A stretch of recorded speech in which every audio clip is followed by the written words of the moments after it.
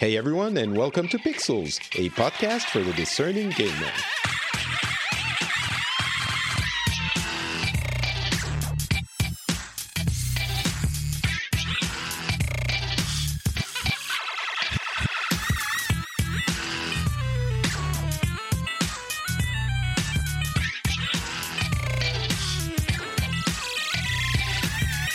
Hello everyone, and welcome back to Pixels, a show where we cover the news from the gaming industry. And today is a special show because, well, a couple of reasons. First, I didn't think we were going to need one before E3, but apparently the biggest world-shattering news happens when I least expect it. And second, I am not at home. I am in my very good friend Jérôme's office. And hey, can you say hi, Jérôme? Hi everybody. Jérôme is a wonderful YouTuber, French YouTuber, as you can hear by his charming accent. Not so French accent, but... Yeah, but accent nonetheless. I have to be the one who has very little accent. You're the perfect one. Yes, all right. Thank you very much.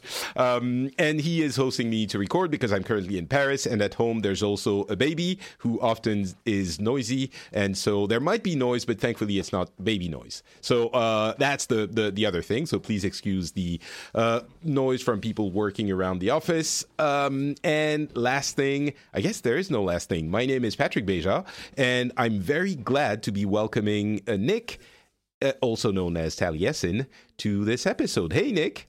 How is it? Hello, bonjour, welcome. Welcome to me. Hello. Welcome. Oh, to it's nice Nick. in this office. Sorry, I was just in awe of this beautiful office that we're all crammed into. It's lovely. So we haven't been to the bathroom yet. And I have heard I'd leave it a minute or two if I was you have. Patrick. Okay. It's really impressive that you managed to go all the way from the UK to the bathroom in this Parisian office and then go back. It was a long flight, and I desperately needed it once I got there. Have we already done? We've 2 seconds in. We've done toilet jokes. Is that what we're doing? Listen, hey, this is now? high quality podcasting. So you know what? Let's talk about video games instead. Toilets, video games. Let's go with video games. With Microsoft and Sony announcing probably the biggest news of the year. It trumps the Microsoft loves Nintendo news from a few weeks back, and it's very industry focused, but it's still, I think, some incredible news. I'm going to describe it for people who don't know what happened, but just on the face of it, biggest news of the year or just world-shattering news, period? I was asking you, Nick. And Nick has disappeared. Hello? Are you lost in the restroom? All right, let's interrupt the recording. So When I'm sorry. I just went to answer. Great. This is going great. All right. Again. Yes. No. Go ahead. Answer. It's fine. Yes, Patrick, I agree. It is the most earth-shattering news probably in the history of video games. We're talking fire. We're talking the invention of the wheel. That wasn't history of video games. That was just basic human history. But it's up there. According to the internet, anyway, that's what I've heard. It seems like Sony has kind of realized it's in trouble with its streaming game services a little bit. In trouble, maybe an over-exaggeration. It's behind. And am I right in thinking that this was something that the PlayStation division didn't even really know about? Sort of big Sony went over their head and sort of made the deal behind their backs. And then just turned up one day and was like, hey, guys, guess what? You don't need to worry about your online streaming services anymore because we've got that all covered. We're working with Microsoft. Yeah, it's pretty incredible. So surprise. They were definitely, behind and not behind because they did launch PlayStation Now years ago, but commercially the offering is not as interesting as the ones that are going to be coming in the future generation of console are promising to be.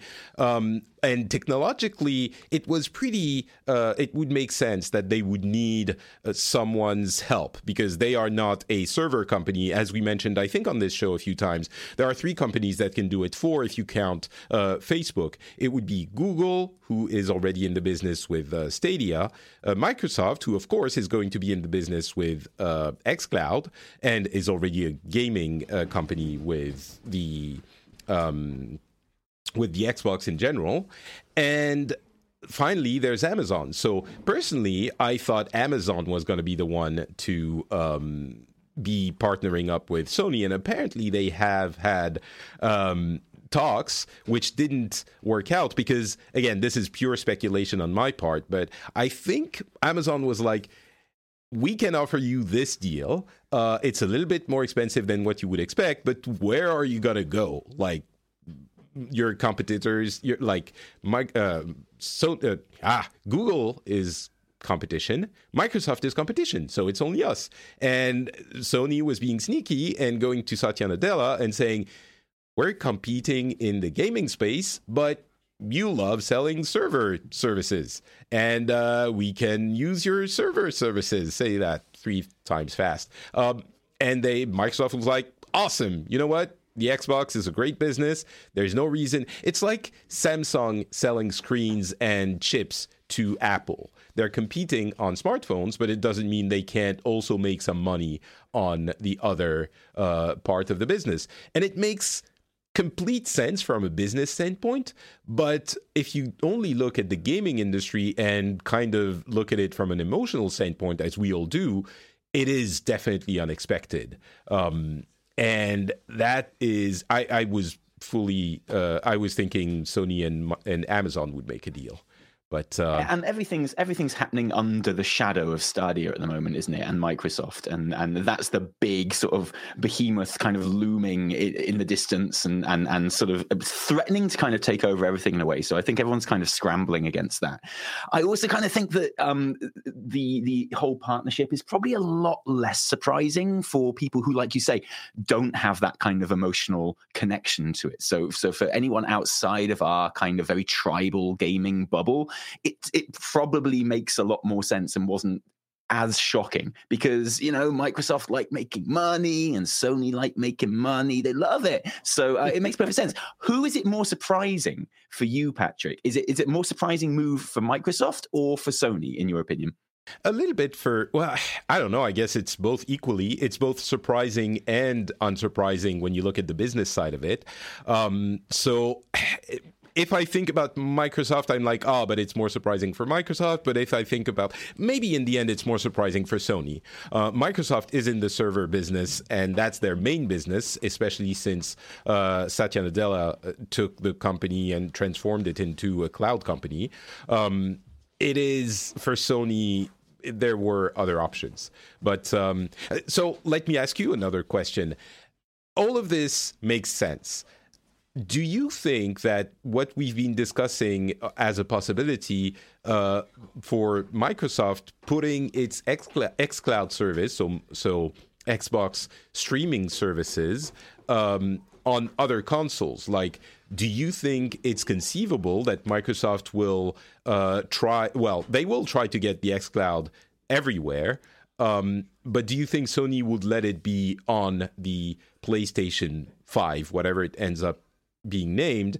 And before you answer, let me bring another stone to that pile of stones argument. Are you sure it's quite a big pile of stones, Patrick? Yes, it is.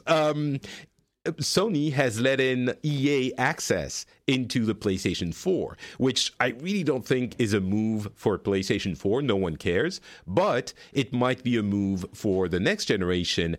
When I say no one cares, it's because Sony already has the market cornered with the PlayStation 4. This generation, they've won it. But next generation, it's always a big reset button when you change generations. And if gamers look at the offerings and think, well, you know, there's this and that services available on the Microsoft console, but on the Sony console, yes, they have tons of exclusives, but Microsoft is going to have tons of them too.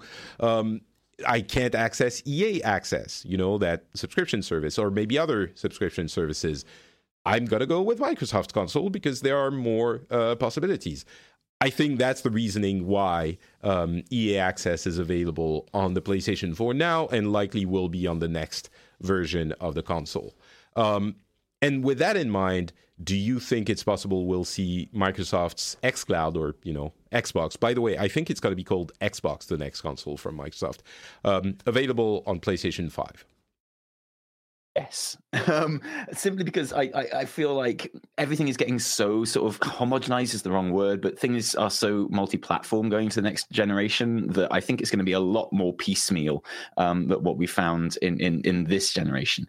And I was thinking how Sony working with Microsoft in this way with xCloud is kind of a better deal for Microsoft in a way. They are the service provider for Sony in a way. So, Sony are just another customer to them, whereas Sony are kind of relying on Microsoft to provide this service. On the other hand, it means that PlayStation 5 will have everything in that regard that the new Xbox will have as well. So yeah, I can see it being a thing like, when you turn your Xbox on now and you have lots of different TV services like Now TV and Netflix and things like that. Could it not work in that exact way where you're just picking a service from a big list and different people have different lists, but they're still really big, and that's just how we consume media now, isn't it? I think it's possible that from a business standpoint, I'm not saying it will happen, but I think just like it would make sense for Nintendo to have the Xbox service on the Nintendo Switch, because people would buy the games anyway. They would buy the Switch for the exclusive games, and then you have a slightly more captive audience with the people who have your console. But if someone wants to play the Xbox service, the thing is, for Nintendo and for Sony, when you think of it as exclusive platforms, it kind of means, but we're inviting the enemy. But the reality is, those services are going to be available everywhere. Essentially, you're going to be able to play your Xbox service on your TV or on your, set-top box, your Apple TV, whatever. It's probably, if someone wants to play those games on that service, they're going to be able to. The only difference for Sony will be, will Sony get a small cut of that money, of the people that are paying for that service, or not? Because no matter what, again, that service will be available on the PC, on the TV, and the gamers who own PlayStation 4s who want to play those games will be able to do that. If they do that on a PlayStation, I said PlayStation 4, of course I mean PlayStation 5. If they can do that on a PlayStation 5, then Sony gets a little cut of that money. So I think seems to make sense, but I think the important thing is just allowing people to play whatever they want. We're talking about PlayStation winning this generation. That was done through access to games that people wanted to play. In this case, it was exclusives, but it can work the other way as well. In not having access to games that everyone else has, you're completely cutting off your audience there. Yeah. I was Xbox for years and years and years. I was Microsoft. I went from Nintendo to Microsoft. Didn't like the PlayStation at all, but I bought a PlayStation 4 because I wanted to play Red Dead Redemption, and I wanted to play Last of Us, and I wanted to play God of War, and that is probably the only thing that really wins the battle for a console. And the big paradigm shift in the next generation is that you're going to be able to play those games everywhere, and that really changes everything. So Red Dead Redemption, not a PlayStation exclusive, but I get your meaning. So my prediction for PlayStation 5, the way it's done, I've been told that it's probably not the case, but I still want to put it out there. PlayStation 5 announcement. So Sony plays dirty. They hold off on announcing a date for The Last of Us Part 2.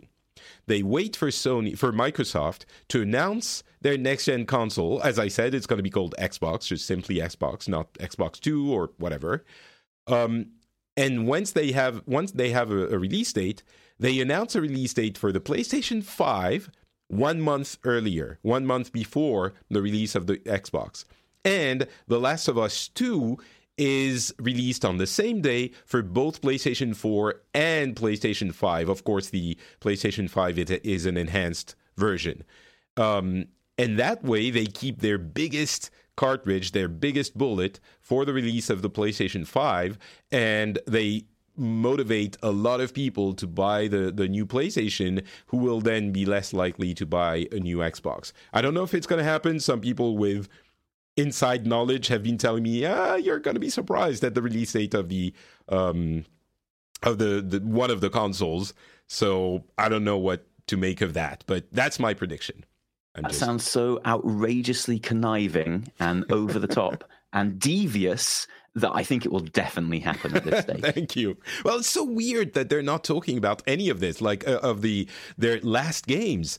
I'm thinking they're holding their cards close to their vest, and that makes everyone happy, because if you have a PlayStation 4, you're still getting it's pulling essentially a Switch. Breath of the Wild on Switch and Wii U, except you're in a position where your previous console is super well, has a huge installed base. And the people who have a PlayStation 4, you don't need to buy the PlayStation 5. I think it makes a huge amount of sense. And The Last of Us is by far the biggest game from Sony, and The Last of Us Part 2 is highly anticipated. So I think it would make sense, but we'll see. Yeah, and I would only feel slightly stupid that I bought a PlayStation 4 to play Last of Us on, with sort of a much better version being on PlayStation 5. That wouldn't make me feel bad at all. I'd really enjoy that, and it would make me feel fantastic. You bought that for The Last of Us, but you ended up enjoying God of War and Spider-Man and a ton of other I bought games. I bought it for Red Dead Redemption, which wasn't even a console exclusive, and I bought it. No, it is a console exclusive, but you could have played it on the Xbox as well if you had an Xbox One, but maybe you don't. Oh, I enjoyed God of War and Spider-Man as well, so I'm totally the winner, and I don't feel stupid at all. All right. Related news: we've had a talk by Dominic Mallinson, who's R&D at PlayStation, who was talking about VR in general, not specifically about any kind of follow-up to the PlayStation VR, but he did mention that VR without cables is incredibly important. It has some drawbacks, but it is the real experience. So we're wondering if he did point out the many drawbacks as well, but we'll see if that happens with the next PlayStation. Sony has a new PlayStation film and TV division, for which apparently Twisted Metal is the first license being looked into for adaptation to either the small or the big screen. I don't know what to make of that. And honestly, I don't know what to make of any Sony property being adapted to either as a TV show or as a movie, because I don't know that I want to see, for example, God of War. What do they do with it? Comics are great to adapt into movies because there's a narrative thread that you follow, and you can adapt it, everything. For a game, do I see the thing that I played just as a movie, or do they go somewhere else into that universe? Is it even possible? I guess anything's possible. We've seen so many great TV shows and movies being adapted from things that seemed like they had no right to be in that format, and it worked out great. But I don't know. I'm skeptical at this point. You're into the murky world of video game film adaptations now, though, aren't you? And that's that's a horrible world that no one should ever visit. It's something we talk about in World of Warcraft all the time, isn't it? Every time a new World of Warcraft cinematic comes out, these beautiful CGI kind of masterpieces, everyone says, "Where's the Netflix series? You know, let's get this, but half an hour long and costing 5,000 times as much, and for 11 episodes, please." As if that could be something that could easily just happen. But I feel like. I feel like the box set sort of nature of TV streaming at the moment is really suited to kind of video game adaptations and comic book adaptations. The Castlevania series is really good, so why not? Especially something as kind of vague as Twisted Metal, where you can kind of do anything with it. Yeah, I guess that's a good point. It's so nondescript. It's just a kind of a mood, a feeling, and a universe. I guess that could work. Yeah, I don't know. I mean, as you mentioned, video game movies have been really bad for a long time, but it's only the case until someone figures it out. Like, arguably, comic book movies, I'm going to make some enemies, but they weren't great, for a really long time until Marvel Studios decided to make something that's faithful enough to the original material and transformative enough that it works in the new one. All of the other ones were movies, not really comic book movies, and they had huge problems, including Spider-Man, which everyone loves. But yeah, for sure. I mean, the attitude in the 90s and before was always like, how do we change this to make it work on a screen? Exactly. And then it suddenly changed to, how do we make this work on a screen? Which and you know, you take that attitude into video game stuff. Okay, so we still haven't had a good video game movie yet, really. But I think that's because what you're doing is you're fitting a narrative from an entire series or game, which is always kind of longer and more involved than a movie anyway. And you're trying to fit it into a very limited format. I always think the TV series would be a much better idea. The Warcraft movie was a complete mess because there's just too much going on. But you put that into 11 episodes and have different character arcs going different places and different focuses at different times, and it's got much more potential. Much more expensive and harder to make as well, but that's not the point. No, it could work. You're right.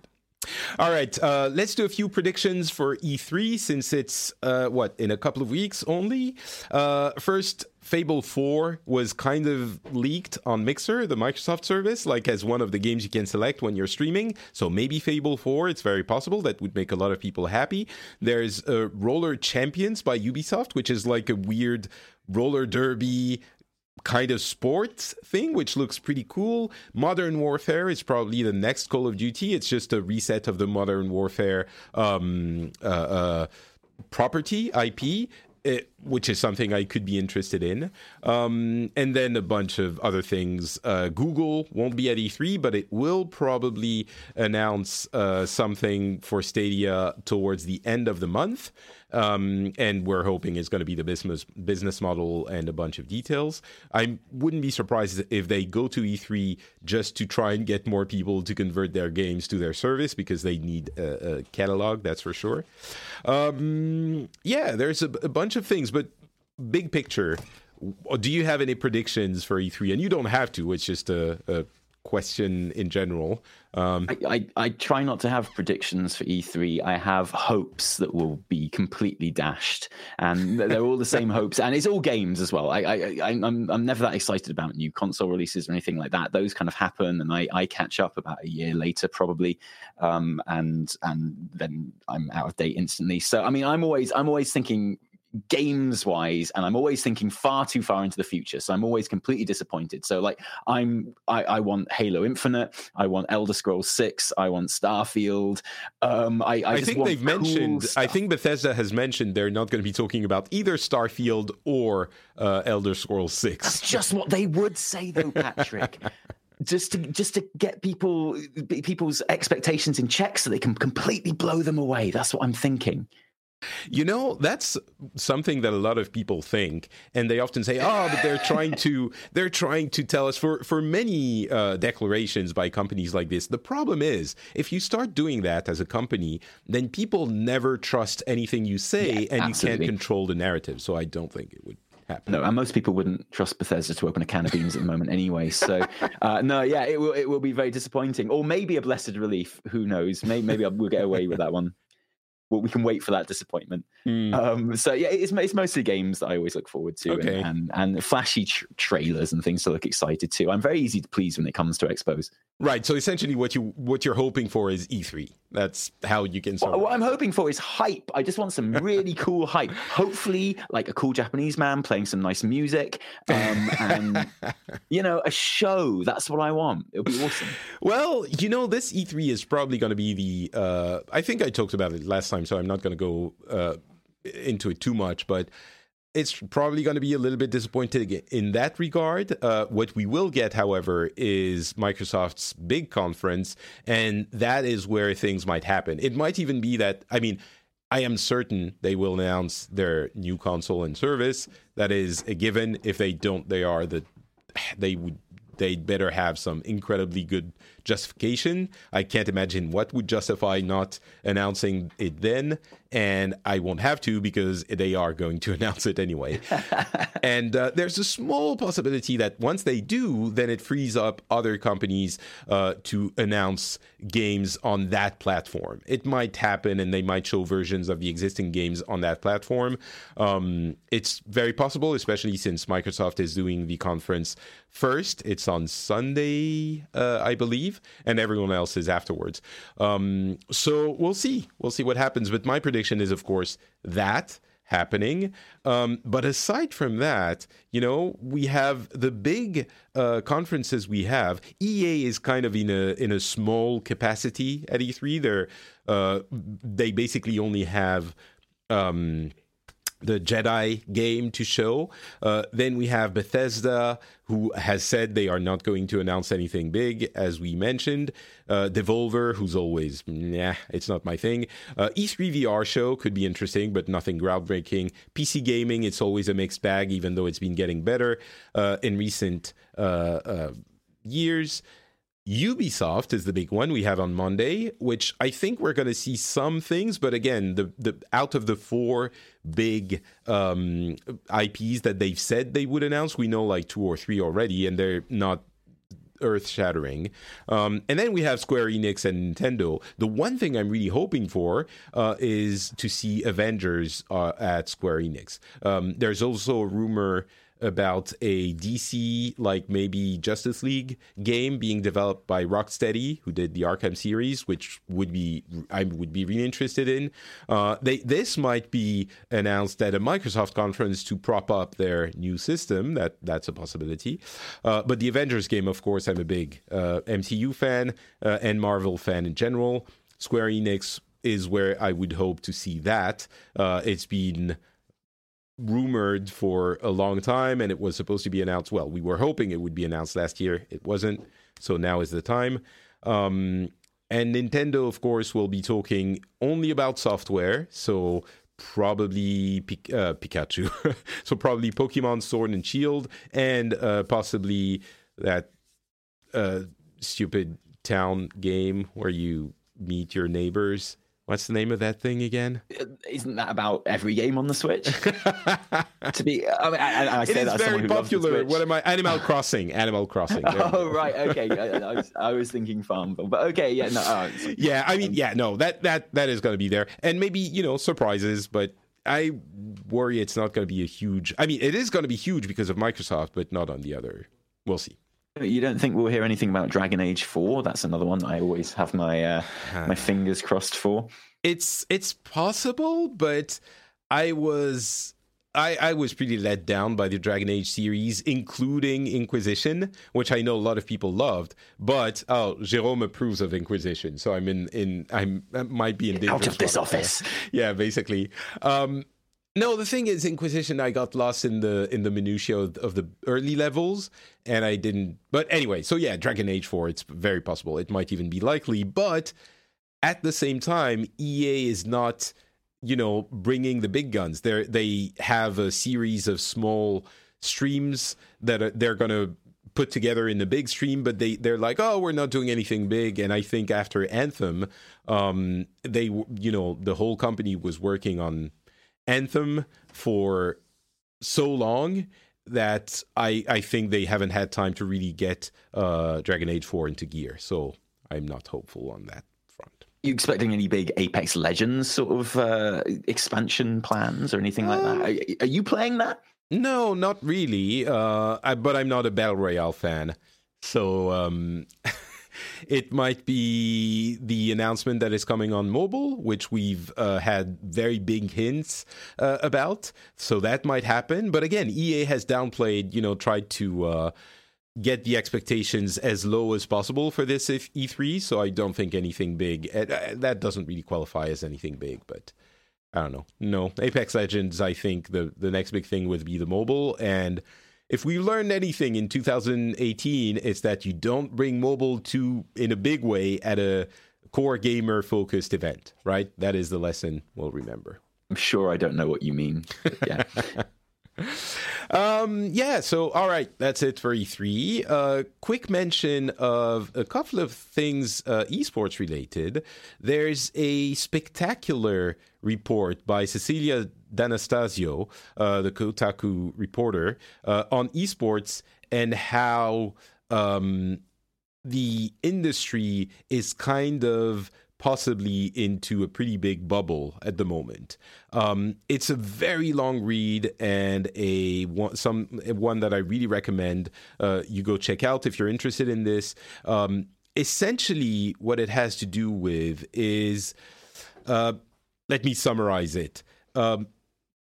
the investors are trying to get an audience that is not watching TV or regular sports anymore. And so they're sinking a lot of money into esports because this might be the thing, and it has a huge potential for being that thing. And if it is, then there is a lot of money to be made. But currently, the revenue isn't matching the investments that they're putting in, which is pretty common, but it's not matching them by, any measure, and it's not looking like it will be matching it in any time in the midterm future. So that is a concern. And the viewership numbers are, according to many sources, not all, but many sources, severely inflated through techniques like they buy the companies that do this. It's all of them: Blizzard, Riot, Activision, EA, all of them.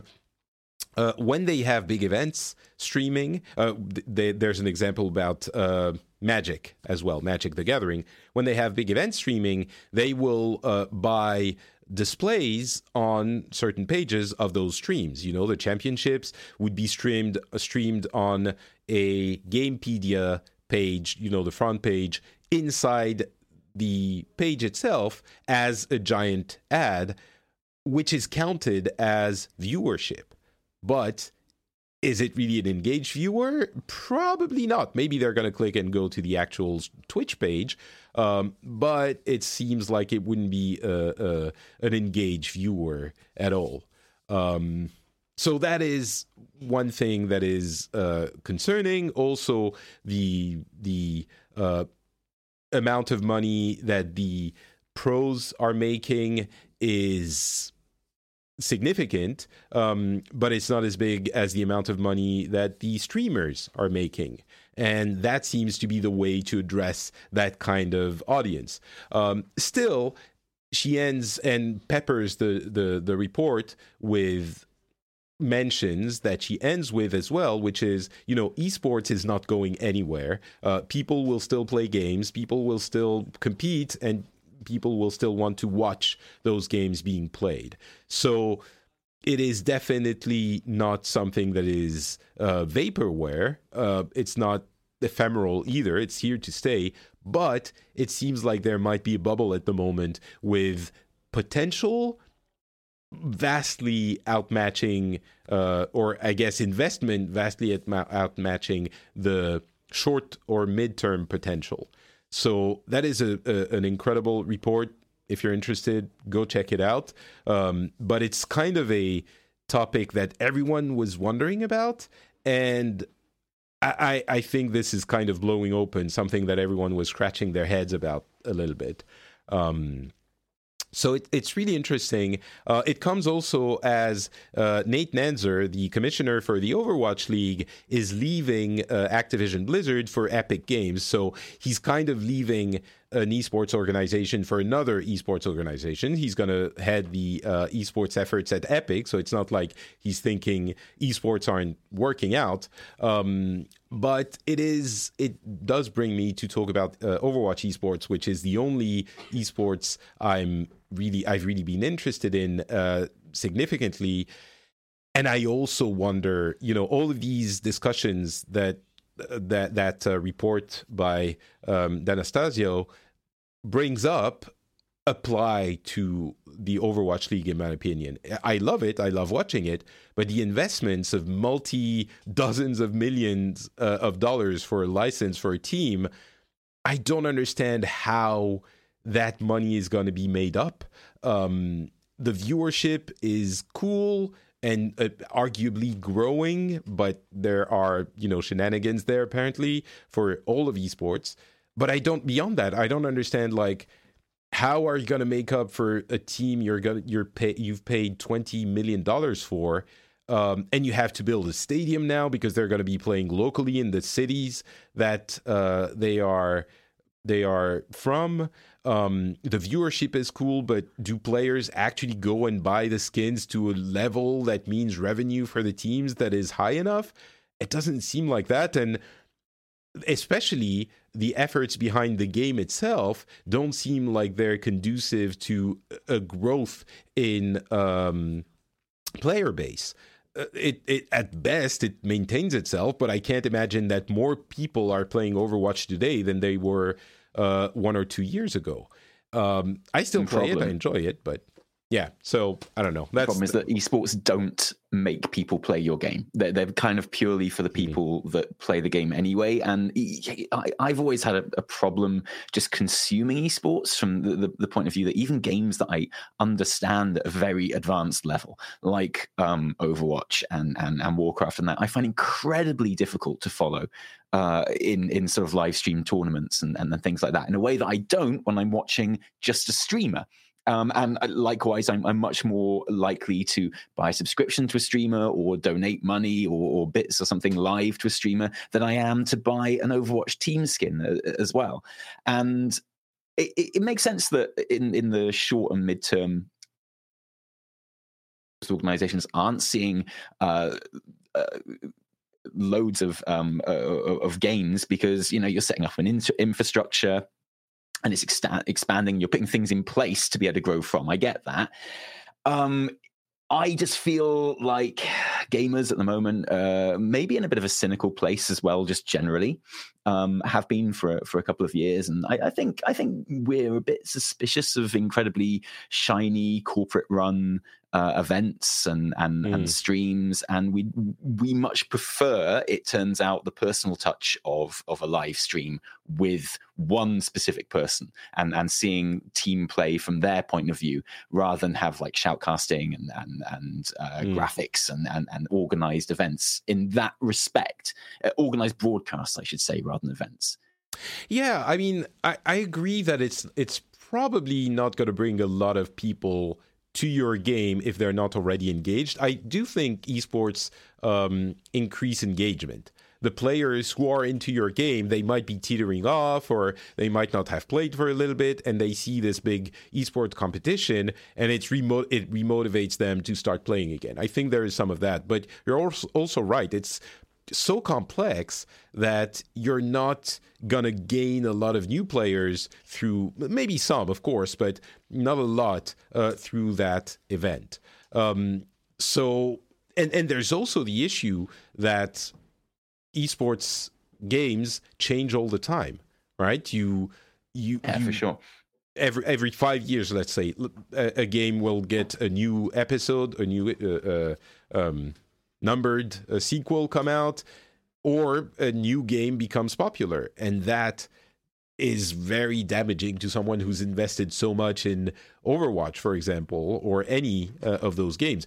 PUBG had a potential, well, it's difficult, but PUBG was popular, extremely popular. It still is, but not to the same extent. Who's to say where it will be in a couple of years? And even if it lasts, a game stint lasts 10 years, that's not, football is here forever. So I don't know. One thing she points out as well is that no one has cracked it, but there's definitely potential. And that's why I keep mentioning the potential thing. There is something there, but no one understands how to take the best advantage of it.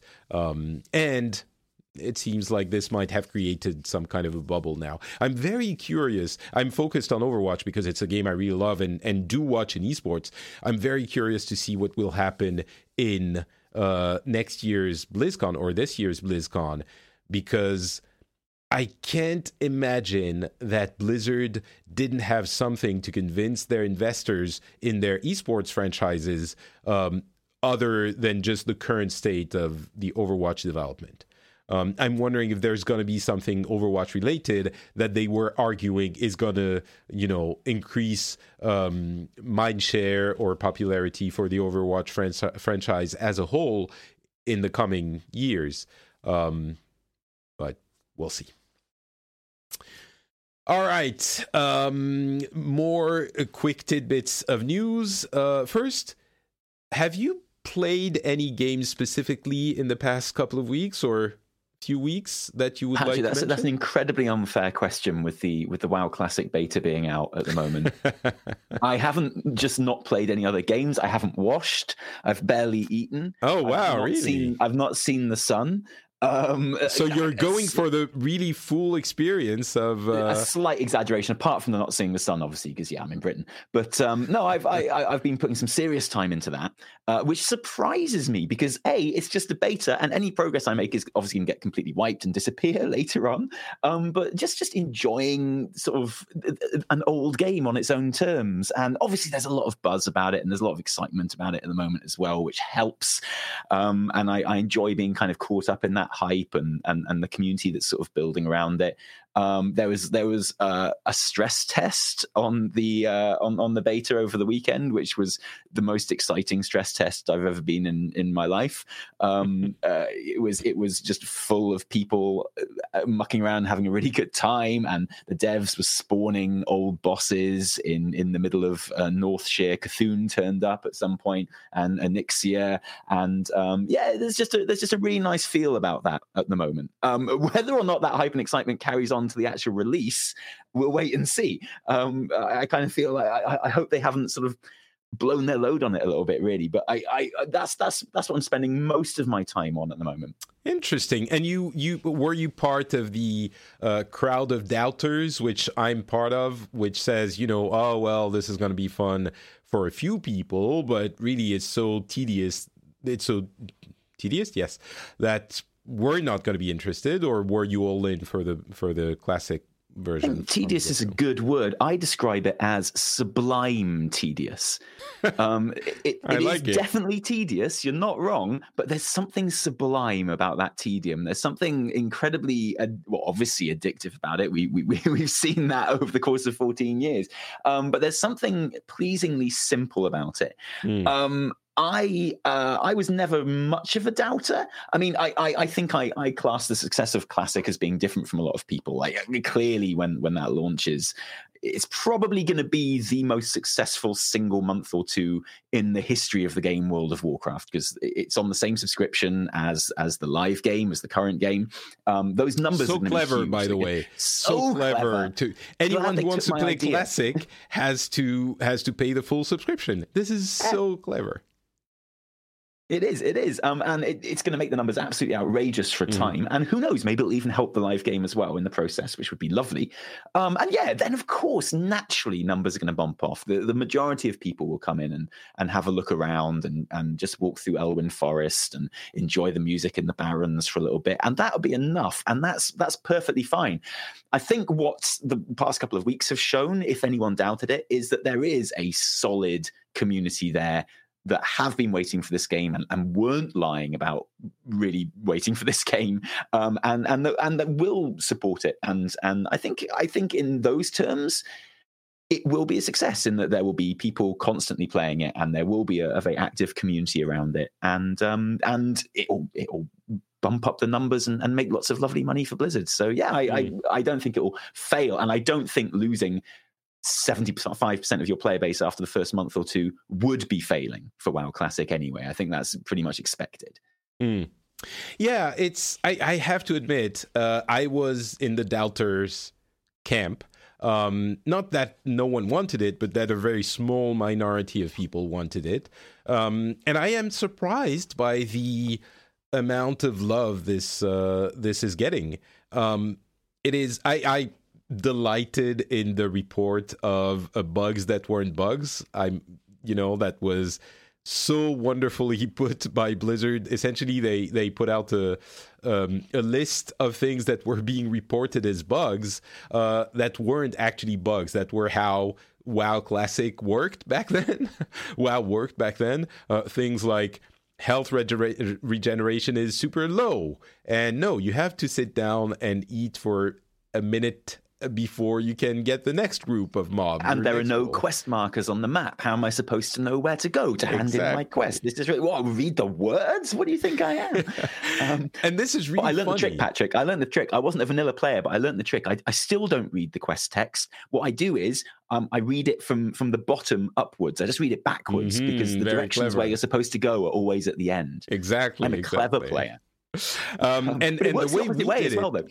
the way we did it back in the day was to install mods that would tell you where the quest objective was. You know, it was that easy. You've already seen those crop up on streams and things from the hardcore vanilla players. And I feel a little bit cheated, to be honest with you. But it actually works the other way as well. In that, yes, there's been that, and we all like to have a little chuckle and a little sneer about noobs. You don't understand how difficult games used to be. But it actually, there's been another sort of happening whereby lots of the great classic minds, the streamers, had a big debate recently because they were convinced that elite mobs in the game weren't doing enough damage. And they were saying, this is easier than it should be. You've got this wrong. This damage isn't correct. And everyone was coming out and saying this and going, yeah, no, it's true. I've played in private servers and it's always more than this. I remember getting completely wiped by this guy when I played in vanilla, and this time I beat him easily. It's far too easy. And Blizzard had to come out with a blue post and say, well, no, we've got the original builds. We're using the original code, which is not what Classic is, but we can compare it to things in there. And here is video proof that the damage is completely right. You're just not rubbish at the game anymore like you were in 2004. And you've had 14 years to study it, and now you actually know what you're doing. And that's something that Classic can never replicate, I guess. Right. It's just how bad you were at the game World of Warcraft and how little you knew about it. And that's a real shame. And also you're not playing in 15 FPS anymore as well. That also plays a role. It's funny because the people who were playing on private servers, actually many of them didn't know that, but the numbers were tweaked often to try and replicate, because they didn't have the exact numbers from the original game, and they were trying to approximate as much as possible, but also some of the numbers were tweaked to make the game a little bit more difficult, because people have adapted and learned how to play and all of that, and to sort of replicate the feeling from back then, they were tweaking the numbers in that way. And people don't realize it, so it's almost dramaturgy in a way. It's quite a philosophical question. It's like, if you are recreating a video game as a museum piece, how far do you go with that? Yeah. Do you allow it in widescreen? Do you allow it to reach 60 FPS? Do you allow these kind of lighting effects? Do you, if you're releasing patches in the correct order at the right times, do you have maintenance at the same times that you had maintenance back in the day? Like, do you do these things, and do you make it harder to replicate how difficult it was for people at the time in a way that it can't possibly be now? It's cool. It's really interesting. Yeah. Yeah. Yeah. All right. So that's what you've been playing, and and also a bit of ESO as well. I've been mucking around. Yeah, because I don't need a life. What do you think I am? Another MMO. Okay. All right. Yeah, exactly. Because I did have to cancel my Final Fantasy 14 subscriction in the last. Oh, I saw your tweet about that, which pained me. It pained me, but it had to be done because there's just no time. But ESO is great. I really enjoyed Somerset. I thought it was a beautifully realized area, and ESO as an MMO is so different from Warcraft and Final Fantasy that I find it a really relaxing kind of escape, almost as a sort of a single player RPG. Really, the questing experience is really satisfying and well produced and voice acted and presented. So and so far in my limited experience, Elsewhere seems to be exactly what I want from it, really. So yeah, lots of cool voices and characters and quirky little quests and things like that. So, and dragons, massive dragons landing. Is it the first? Fights. Is it the first of dragons we're seeing in Elder Scrolls Online? For those who don't know what ESO is. Sorry, I should have clarified. Yeah, Elder Scrolls Online in this way, certainly. And they do look a little bit like Skyrim dragons, kind of mixed with Game of Thrones dragons, and that's absolutely fine. I'm all up for my kind of Game of Thrones dragony look. And again, it's something that isn't represented in Warcraft, which has a very specific kind of dragon model, and Final Fantasy, which obviously has a very kind of Eastern vibe and what have you. So no, I'm thoroughly enjoying my slow adventures in Elder Scrolls Online at the moment. Well, you're making me want to give it a try again, but of course, as you mentioned, no time, so I won't. But And you get put straight into the current content in the ESO as well. If you own it, don't forget, your level 1 character will start in the Elsewhere content, and you'll level up in the Elsewhere story and do that, which I think is incredibly new player friendly. Something I like a lot. Stop tempting me, you evil person. Dragons, though, Patrick, though. Well, another game I haven't played is Rage 2. I figured, I've spent money on Days Gone, which was fine. It was, a fine video game. And Rage 2 seems to be essentially everything we've said about Days Gone seems to apply to Rage 2. It is a fine video game, which is probably not going to make anyone's top list.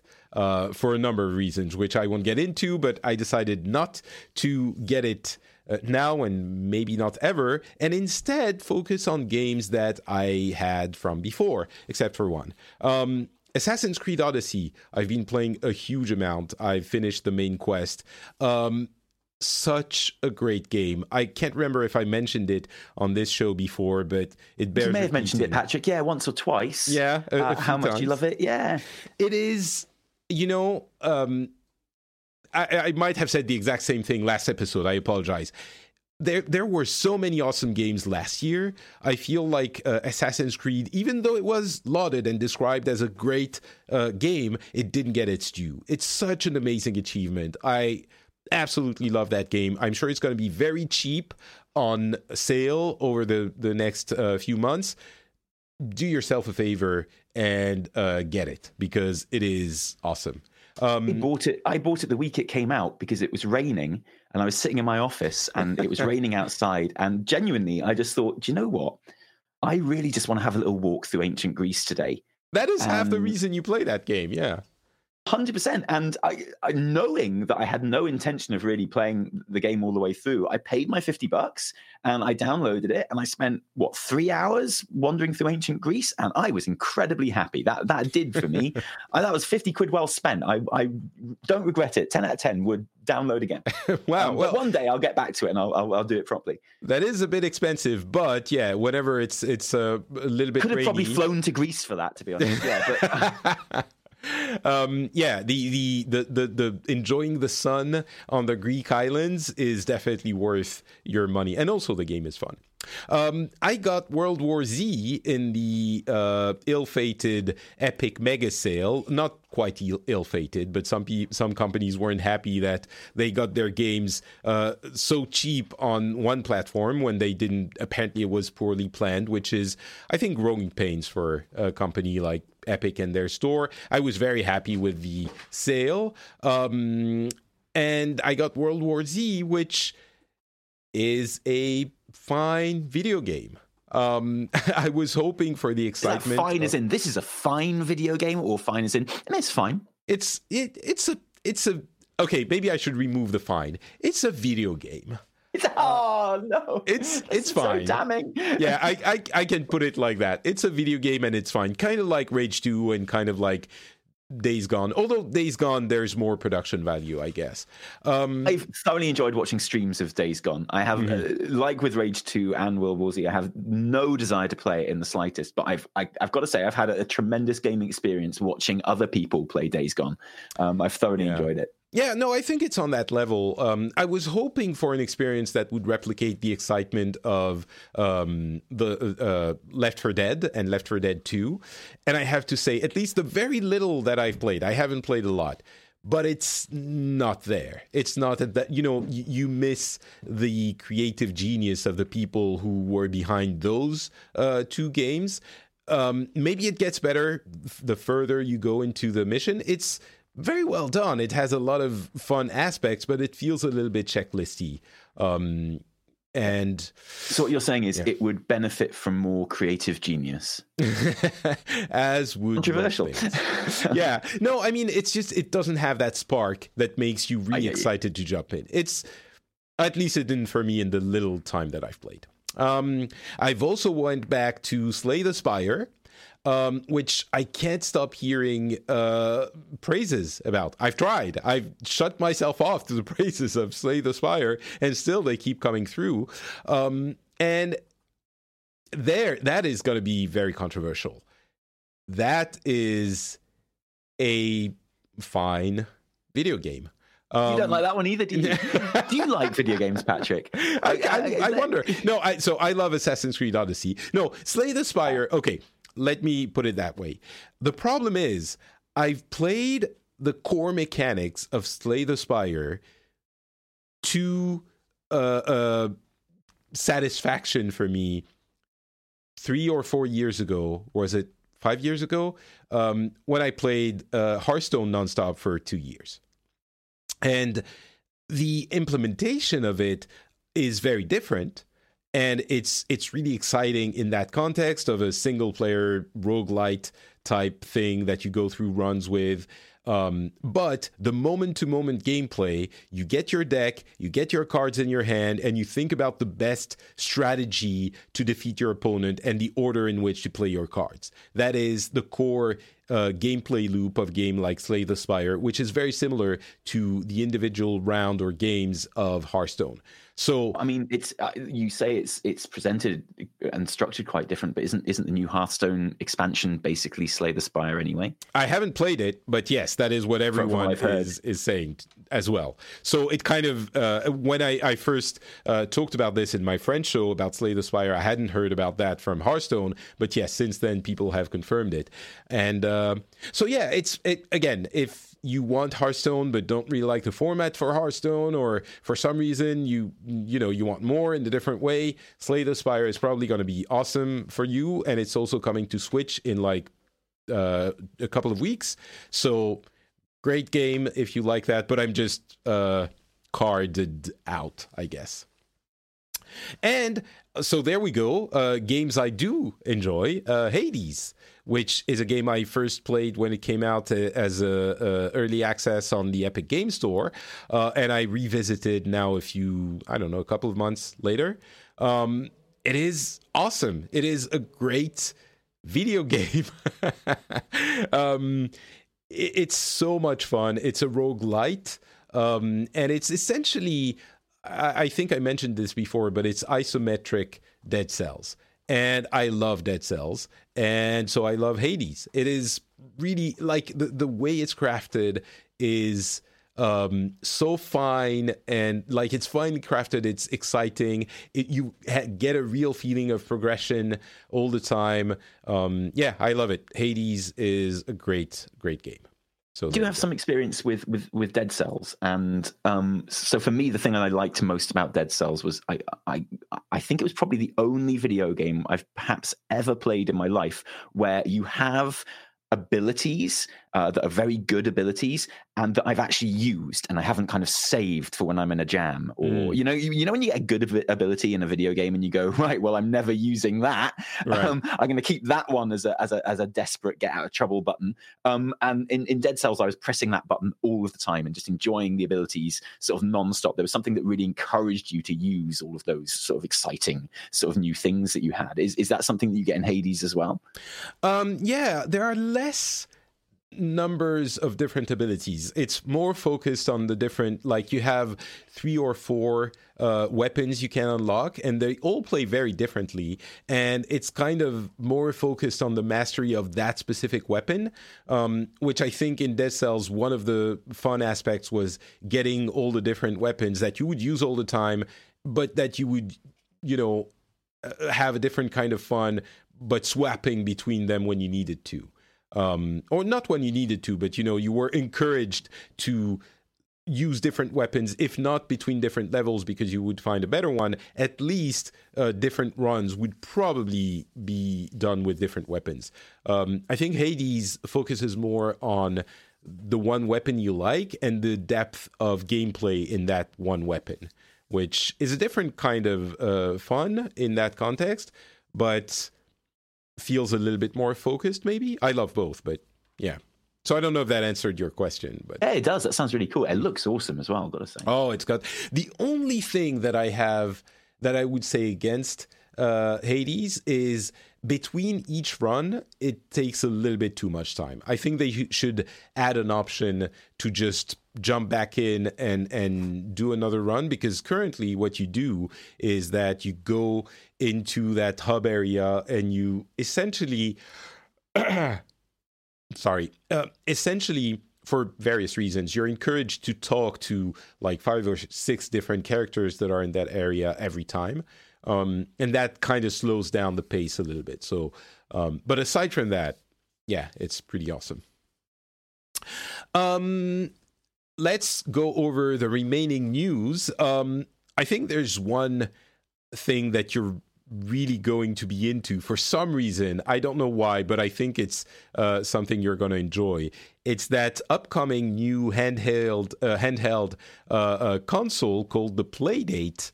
That little yellow thing with a crank, like a literal, actual crank as one of its control mechanisms. It has cross to control, to move, a couple of buttons. It's tiny, and it's going to have like 20 games released over a few months, developed by some pretty famous developers. It's got a black and white screen, and it's $150, and it has a crank. I'm assuming you are enamored with this thing. Am I wrong? Yeah, absolutely. Sold. Count me in. I'll take 2. So I have a crank for each hand. Yeah, no, totally. But I mean, at the moment, I'm completely enamored with just like the quirky nature of it. And, yeah, that's really charming.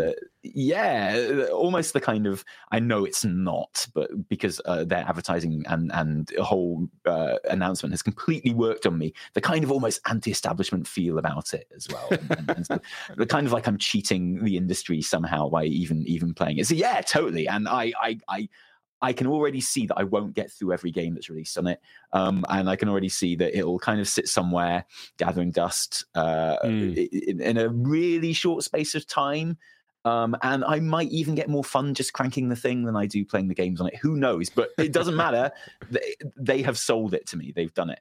Well yeah, done. I think it's the right amount of everything. The right amount of quirkiness, the right amount, like the right price, the right amount of interest because of those games being developed by famous developers, or not famous, but proven developers. Yeah, it's pretty cool. And I think it will be gathering dust in my office as well very quickly, but I still want to see what it is. So that's pretty cool. Because the games are like completely ridiculous as well. You've got a ridiculous format there and a ridiculous sort of opportunity.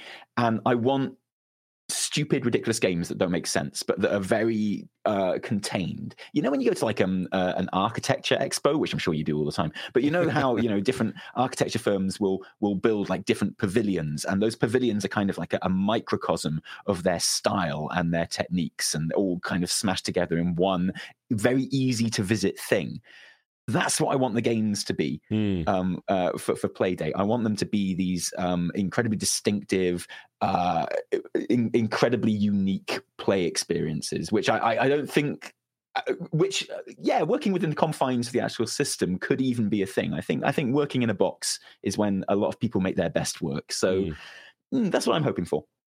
Yeah, we'll see what it is exactly, but I think the expectations are set just right, and they're releasing it in 2020, which is flirting with fire because the next consoles are going to be released in that year as well. So hopefully it will be released at the beginning of the year, and it can be its little event and not collide with the big consoles.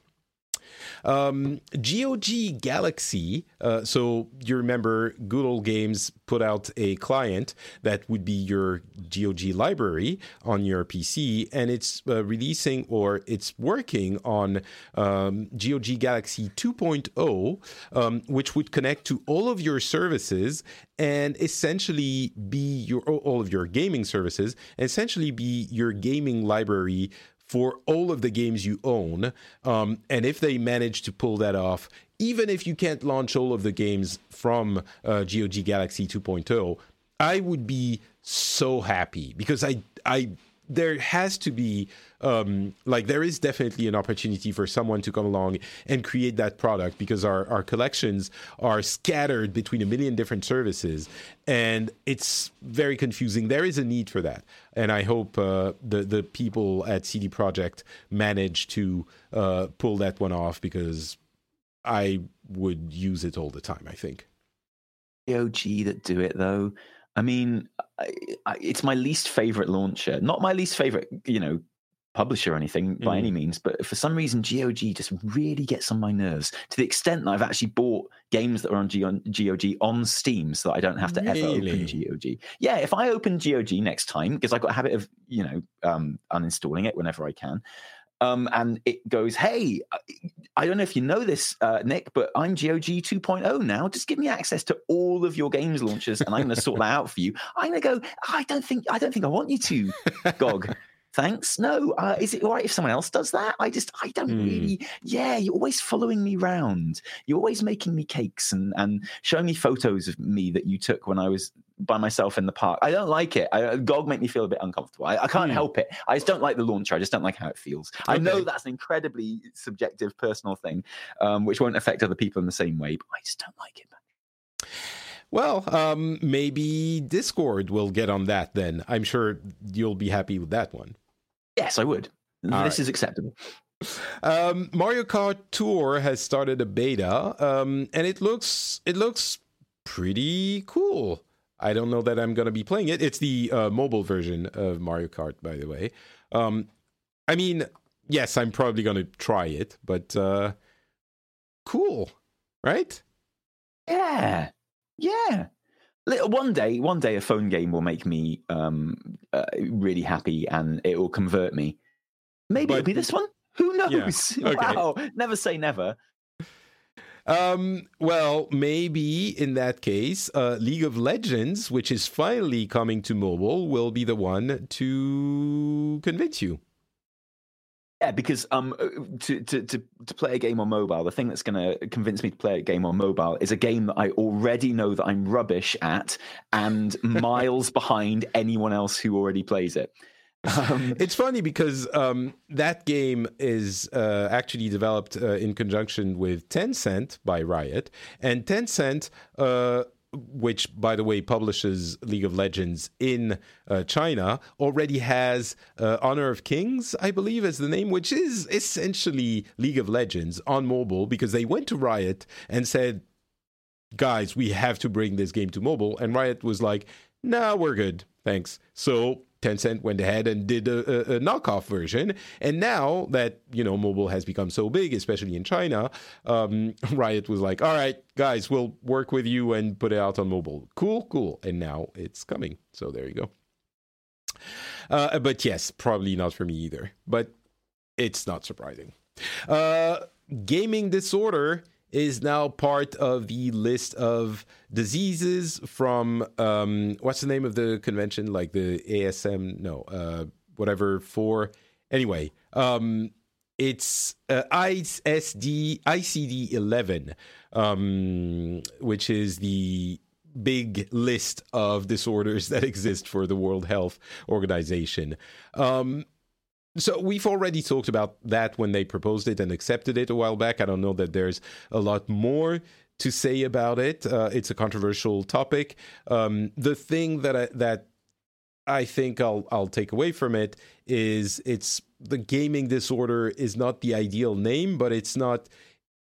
A lot of people I've seen emphasize the fact that it's not about the number of hours that you spend gaming. You can spend a lot of time gaming, and if it doesn't affect your social life, then it's fine. But if that becomes an escape for other issues, possibly that it needs to be looked at, and that's the way they're approaching it. So, I feel like a more accurate headline would be "Addiction is a disease." Because it sort of applies to anything. That's the thing. It's a big topic, and addiction implies the addictive nature of something, which is not proven in the case of gaming. And that's why I think they shied away from gaming addiction. Because if you have, you bring up issues of substances that create dependency. Is that how you say it in English? Yes. You become dependent on a chemical, there's a physical element of it. Whereas for gaming, it's not proven and arguably a little bit different. So I think there's... You don't think that you get the same kind of mental stimulation from gaming that you would through, say, betting on horse racing?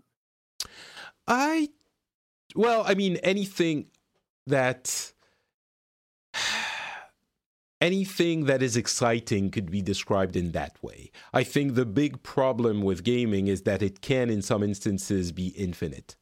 And so if you have, I've had this discussion with a lot of people, and I'm not sure how unbiased I am, because I was at Blizzard when gaming addiction was a big topic about World of Warcraft. And of course, the discussion was going a lot farther than it was. And I became very defensive as a gamer of my pastime, even before that, actually. I grew up in a time when Dungeons and Dragons was seen as, by some people, as a way to get people into devil worshipping, and gaming was similarly regarded as a corrupting influence on youth. And so I always have in the back of my mind, when we're talking about these topics, the fear of the outside world overreacting. And I think that's fair. Yeah, I grew up in the 90s. I remember people trying to blame Street Fighter 2 for everything that was wrong in the world, and saying everyone was going to die of epileptic fits. I understand that defensive nature, and I feel like there have been discussions around video games recently in the last couple of years, which have kind of reminded me of the kind of conversations that pop up every now and then, the kind of scapegoating conversations. I don't think this is one of them. I feel like if we can talk about it in grown-up terms, and just how video games do create an addictive loop, and not in everyone, and how we can help people to whom it is a problem, in the same way that helping people to whom, I don't know, going to the cinema every day and not engaging in society might be a problem. It's just the physical act of kind of addiction to something, I definitely see that in video games for sure. That's not a criticism of video games, though, which I guess is the thing that we're scared of. The thing is, there's definitely, I of course I won't deny the fact that some people get lost in gaming to an extent that is unhealthy. I think that's pretty clear. My question is, and the reason why I'm defensive is, isn't that the case with many things? Maybe not anything, but with many things. There are some people who get lost in the world of anime, and there are people who get lost in, and that comes from probably social awkwardness, maybe some clinical state of depression, mildly, at different levels of seriousness. I guess maybe it's easier to fall into gaming in that as that escape because of the infinite nature of some of the games. I could see that. But there's always in the back of my mind, like, why single out gaming? Isn't that the case that it could apply to many other things? And at the same time, in the back of my mind, I also know that maybe gaming is more prone to these kinds of excesses. So I guess if it's handled in a serious and objective way, as seems to be the case in this conversation, I guess I can understand it. But you see where I'm coming from. Like, there are kids who love anime who will do nothing else, right? Yeah, I completely understand your suspicion of the conversation. I think if the conversation can kind of help people who don't understand games and how involved you get in games, and the very healthy ways that you can sink thousands of hours into games. Maybe healthy is a bit of an exaggeration, but the not unhealthy ways you can sink thousands of hours into games. If that helps those people, because I like to think I know a thing or two about video games, Patrick, right? But I went and did a little talk at a museum not long ago where we were talking about online gaming and esports. And there were some sort of 11-year-old boys there who were big Overwatch players, like huge Overwatch players, And I might have told them that I was a YouTuber and a streamer. And I can't remember if I told them how many subs I had, but I probably did. And their parents didn't understand it at all. And were actually it was actually talk about diversity in video games. And they... We're trying to frame Overwatch as a very undiverse game, which I thought was ridiculous. And in my mind, wait, who was trying to do that? The parents, the adults in this situation. Wow, okay. And these adults who allow the kids to play like loads of games, and it clearly came from a misunderstanding of what online gaming was, and probably a fear of how much time their kids spend doing it. A kid leaves the house and goes out to the park and drinks White Lightning and smokes, and they can be out for hours and hours and hours, but you don't see them. The thing with gaming is they're spending the same amount of time on it that they would be spending down the park drinking alcohol or smoking, but they're in their room and you can hear them, and you can hear one side of the conversation they're having, and it's unsettling and it's a little bit weird for some adults. So I went into it thinking, okay, well, I clearly relate to the kids in this situation a lot more. And I was really surprised with how alienated I felt from them. Even though they liked my job and thought that was cool, they spoke about the game Overwatch, which I have sunk thousands of hours into and like to think that I play at a fairly decent level. They spoke about that game in a way that I didn't understand, and that made me feel separated from it just because they were half my age, a third of my age. So wait, how did they talk about it? They talked about it with like language and memes and references that, even though I am with people at Blizzard and talk to about these things, went over my head. Wow. Okay. And now I'm curious how exactly was confusing to me.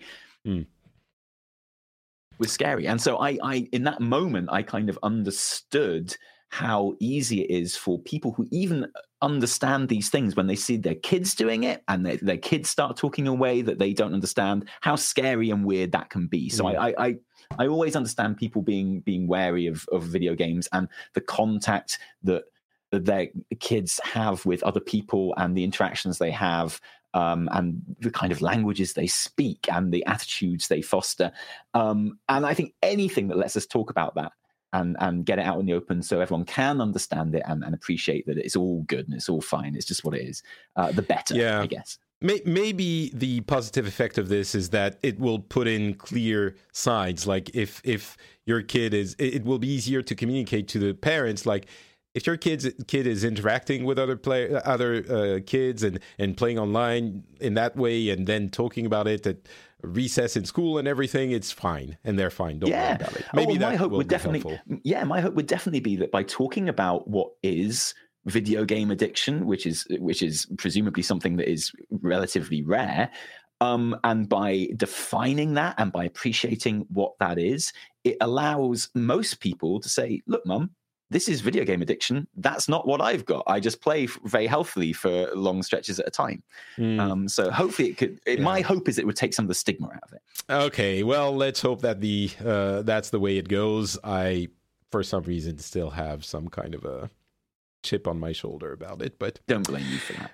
All right, quick rapid fire of news bits. The Sonic movie is pushed back so that the animators don't have to die on the job. That's probably a good thing. Poor guys, I'm so sorry. I made a joke about it and I'm sorry. I wish I could go back in time and I wish I could take that joke back. I don't care that it looks rubbish. I'm not going to watch the movie anyway. Listen, it's fine. It is being pushed back, so it will be out, it will be reworked, and no one will suffer, hopefully. except our eyes. Microsoft is bringing a new Minecraft AR game pretty soon. So that is going to be a big competition for, of course, Pokemon Go and the new Harry Potter game coming out. It's kind of fun. You build stuff and put them in the real world. I don't know where the motivation to keep going out is going to be. There's gathering material. And also, I don't know how they're going to avoid having giant penises everywhere, but we'll see how that works out. Story of my life. Like, is it a constant struggle? Everywhere. Valve is making a standalone Dota 2 Auto Chess mod. So essentially it's Auto Chess. That's really interesting. The team behind Auto Chess, which we talked about a while back, was approached, but they are building their own Auto Chess for mobile. And Valve is going to be doing their own. So that team decided not to work with Valve. And so Valve is going to be doing their Auto Chess themselves. I might try it once it is in a state that doesn't require me to install Dota 2 and some mods. George R.R. Martin is apparently working with From Software on a game. Of course, this is very exciting for people who love either of those things. Valve is also putting out an iOS Steam Chat app, which some people might use instead of Discord. That's not going to be me. And what else? I guess we can skip the other things. There's like a Knights of the Old Republic movie in the works, apparently, rumored. Not in the works, actually. It's just that they're looking at it. The anti-loot box bill in the works in the US is gaining a little bit of ground. Still nowhere near a successful vote, but it's being discussed. And I guess the last thing I did want to address was Fortnite becoming a giant, endless advertisement, as Polygon puts it. Patricia Hernandez wrote an article following the release of the Nike promotion in Fortnite, which itself followed the promotion of John Wick and Avengers and Marshmallow and a bunch of others. I don't have a problem with it.